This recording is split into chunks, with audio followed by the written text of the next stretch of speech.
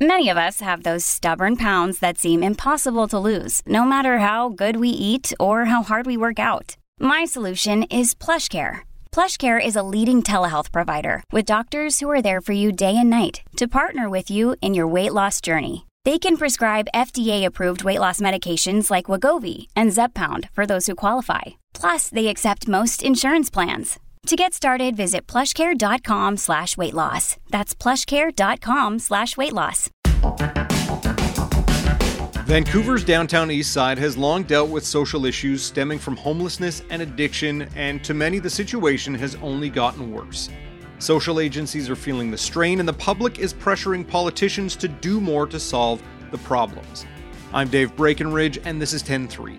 Vancouver Sun columnist Douglas Todd joins me to discuss why there's a feeling that the problems are worse than ever, the new BC Premier's controversial proposals to address some of these issues, and how public compassion could be failing the people in the downtown east side. Don't forget you can find us on Apple Podcasts, Spotify, Google, even Amazon Music. I'd love it if you could leave us a rating, a review, and tell your friends about us. So Douglas, many Canadians have some awareness of the area of Vancouver called the Downtown East Side and some of its longstanding problems. But for those who are unfamiliar, just give us a bit of a breakdown of the area, some of the main issues there, and how long these kind of problems have been ongoing. In some ways, the problems have been ongoing for 60 or 70 years. I mean, the Downtown East Side, which is about a neighborhood of 4,000 to 8,000 people, however you count them. It kind of includes Chinatown, and it's east of the towers of the downtown core, like very close to them, actually. And, 60 years ago, it's where the loggers who sort of came down on their luck or got injured would sort of end up going there and drinking too much and stuff, but getting supported. There's incredible amount of charities working down there and government agencies, providing food, shelter, place to sleep. Apparently, there are actually hundreds of them. At its best, it's been a kind of a compassionate neighborhood where people feel they belong. Like if somebody down in their luck and drinking too much or drugs or whatever ends up in, the west side of Vancouver or somewhere rich, they will be stigmatized and shunned and people will be disgusted. But down there, everybody's kind of wounded in a way. And at their best, they've looked out after each other over the years. But things have taken a turn in the last 10 or 20 years. Yeah, and I know there's been lots of controversy relating to the downtown east side, especially, around the creation of Canada's first safe consumption site, Insite.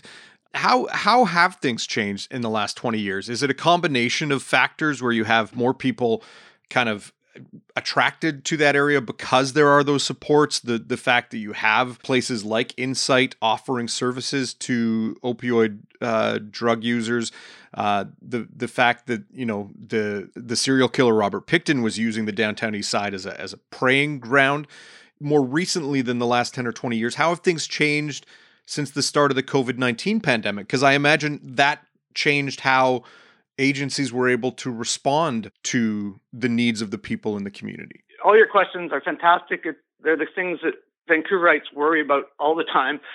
It's got to be the most covered, written about neighborhood in BC because everybody's feeling something's got to happen. But I'll just go back maybe 20 years. I'd say partly what happened is the government agencies started getting way more into civil liberties. And kind of backing off from aggressively cleaning the streets or keeping tents off the sidewalks. Or what became most prominent was people's rights to use drugs and then offering safe supply of drugs and real emphasis on choice of the people down there. So as a way to respect their dignity and everything. And the police kind of being urged to back off. Then another thing that's happened that's really worsened things in the last 10 or 15 years is that drugs have just become so much more toxic. Fentanyl coming in from wherever it comes in, mostly from China. As you know, it's like super intense drug and it gets injected into other or mixed into other drugs. So people don't even know they're taking fentanyl. So people are dying at a much more rapid. 5 people a day are dying in BC from opioid use, from toxic drug use. That's not all in the downtown east side by any means, but it's often in just people's apartments or up in Prince George or something like that. And then the other thing that happened was Riverview Mental Hospital was shut down slowly but finally closed about 10 years ago. And that ended up with a lot more mentally ill people on the street just trying to take care of themselves. And then they would self-medicate through drugs. Just a disaster, right? So kind of three things have been going on at least. You could talk to people about these issues and you'd get many other opinions here because everybody's scratching their head trying to figure it all out. So COVID, I'm not sure what changed too much, but definitely it was even more hands-off, I guess, in terms of various authorities or services actually getting involved. And I mean, I look at headlines out of Vancouver the last couple of years and you hear about larger tent cities and you hear about, assaults on people. What has been the general approach among politicians in Vancouver, in BC, in relation to this? I mean, we just, up until recently, it was Mayor Kennedy Stewart in Vancouver and now former Premier John Horgan overseeing BC. What has been their approach to trying to deal with these issues? And how has the public responded to that approach? That's a multifaceted question again. But Kennedy Stewart, one of his big things was he kind of got caught up in that defund the police thing that came out of the George Floyd murder in the United States. And so did his council. And so they reduced the budget of the police by, I think it was about 10% or something like that. It ended up being overruled by another board, but that was their idea that the police were just causing problems. You've got to put more into mental health services, which is part of the solution too. And with the police reduction, what was also happening with just these toxic drugs and sort of the downtown east side is also getting a little bit gentrified. So people with money are moving in there, living among literally a block away. You can see the divide on one block. It goes from sort of wealth to just freaking chaos in terms of tent cities on the sidewalks and stuff like that. But anyways, one of the big things that the police have been emphasizing for the last couple of years is random stranger assaults, where people are just being pounded or knifed out of nothing. Actually, no motivation, not a robbery or anything. And average random attack lasts 15 seconds, then it's over. It just comes out of nowhere and then it's over and the person's in a bad shape. So that started making a lot of news with these random assaults. And the police did seem to have stats on it showing that they were getting worse. And now in BC, we have a new premier in David Eby, and we have a new mayor in Vancouver in Ken Sim, who are bringing a different approach, or potentially a different approach to addressing some of these problems. I've talked on this show previously about Ken Sim and the controversy around wanting to increase the number of police on the streets, but also at the same time wanting to increase the number of mental health staff who are in the community as well. How are he and David Eby looking to break with the past and how they address issues in the downtown east side? Yeah, it's been Sim's interesting. He won the election large part on promising a bigger police presence in the downtown east side and the whole city. And then David Eby is sort of the most interesting because he's changing the BC government's NDP kind of approach. And he's getting really hard-nosed about, not releasing violent offenders onto the street very quickly, which was happening. So the Liberal opposition calls it the catch and release program. And he's going to stop that.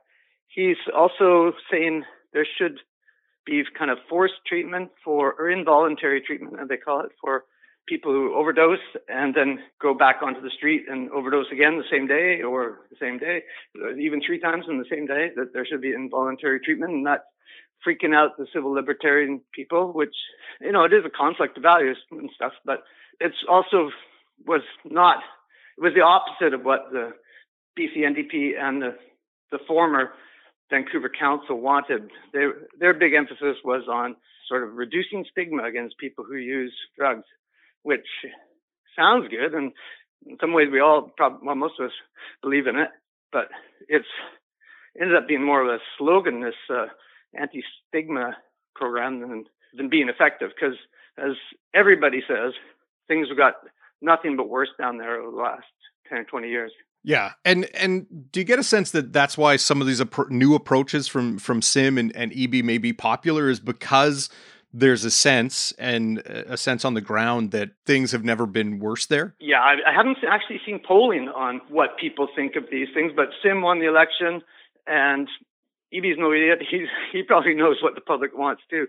One of the most startling changes was very visual, and that was the tent encampments along Hastings Street, Main Street, everywhere. It's like it had become a campground, and pretty terrible things were happening in these tents, including, sexual assaults, crime, fires.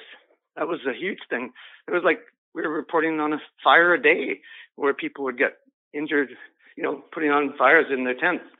It was just chaos. And of course, these tents sort of take a good picture, so to speak, and kind of came to symbolize how things were just out of control. Whereas the old days, you could walk down Hastings Street, and in some ways you still can, and not feel personally threatened. That's what's kind of interesting about the place. It's not like you go in there and get mugged. Like, there's actually pretty good restaurants down there, kind of buried in there. And most people are quite happy to, including me, just to walk through and not feel you're going to get mugged. That's sort of more of an American thing for some reason, that, they're dangerous neighborhoods where you really will get knifed or something. It's just not the case generally in the downtown east side, although these rise of random stranger attacks are creating more fear. We'll be right back.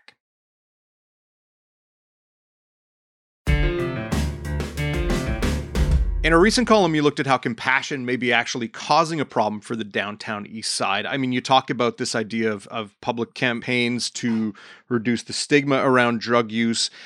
And we are talking about a group, a community where people are victims in a lot of ways, right? You just mentioned, when these tent encampments, there are crimes perpetrated on residents of them. There are sexual assaults there, and the overdoses. We're talking about people who are trying to support addictions, and they're taking drugs that are coming in that are poison, that are killing them. We're talking about fentanyl and carfentanil. How could compassion be a hindrance rather than a help for the residents of the downtown east side? Like, my argument is that pretty well everybody feels compassion for the people down there and what's going on. Mental illness, the drug addiction, and the poverty, and the homelessness. Everybody's got ideas about it. And, the right wing, the center, and the left on how to resolve things. And I do believe that it comes out of this empathy and compassion. Even the right wing doesn't want people suffering, like sometimes the cliche is the right don't care. But the solutions all these groups are coming up with are kind of often contradictory, right? Like, one approach is kind of communitarian approach. You just provide more services, more housing, more treatment, all of which are good. The other kind of ethical approach is, tough love. You help people help themselves. Another ethical approach is to distribute people from the downtown east side to other neighborhoods. So everybody's acting out of compassion. And unfortunately, it sort of turns into self-righteousness quite often, and the real ideological kind of strain to it. And then, as this SFU prof pointed out, and I thought it was kind of brilliant, social media has made it worse, because now all these groups who have their solutions are fighting for attention in the public sphere, and often, hating each other on social media, as we know what happens out there. And so it's creating even more fragmentation and division about what the solutions are.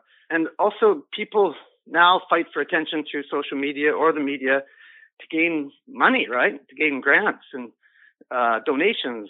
And I think that could be exacerbating the sense of chaos down there, and the sort of do nothing approach, other than just to be nice, which compassion doesn't always work.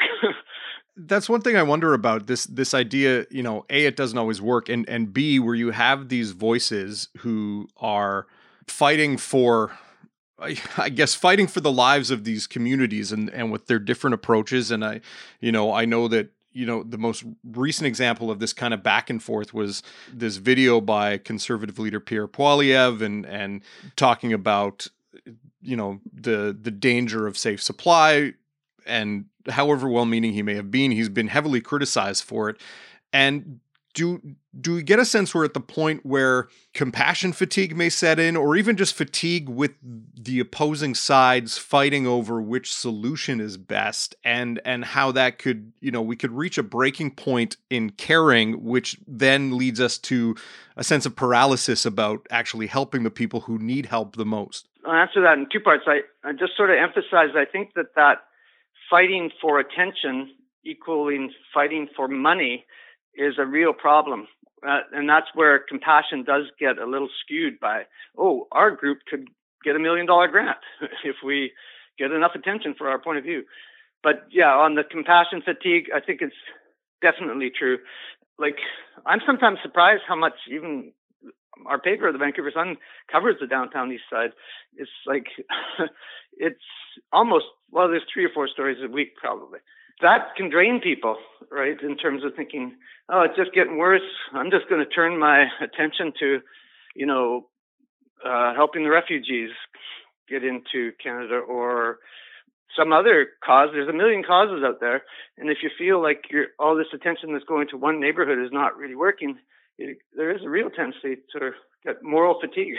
Do you get a sense, that under new leadership in the province and in the city of Vancouver, that we may see some positive changes? I know, on Twitter, you said that while you've criticized the BC NDP on a lot of things, you're quite pleased with the plan that Dave Eby came out with. What are you hopeful to see over the next few months, or what are you hopeful with in regard to the BC NDP's plan? David Eby is, he can be annoying, but he's a very bold person, and he's, in some ways, he's kind of the smartest guy in the room, as they say. The fact that he's just directly taking on the sort of civil libertarians, and he used to head the BC Civil Liberties Association and other groups in the downtown east side, actually, where that was an emphasis. And he's just boldly saying, no, I disagree with you on this. We're going to get way more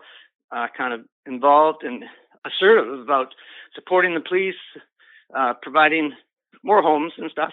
I think he's saying there's going to be more comprehensive treatment for people who are addicted. He's going to get rid of the tent encampments, which is controversial because some people's activists really support the people's right to create tent cities on the streets. So I have never seen such an assertive approach by a politician for decades, actually. So, got to give him a chance. I know it's something that you'll be paying close attention to, as will many Canadians who worry and wonder about the fate of the people in the downtown east side. Douglas, thanks for your time. Thanks a lot, Dave. 10-3 is produced by Tyler Dawson. Theme music by Bryce Hall. Thanks to my guest, Douglas Todd. More from him at vancouversun.com. I'm Dave Breckenridge. Thanks for listening.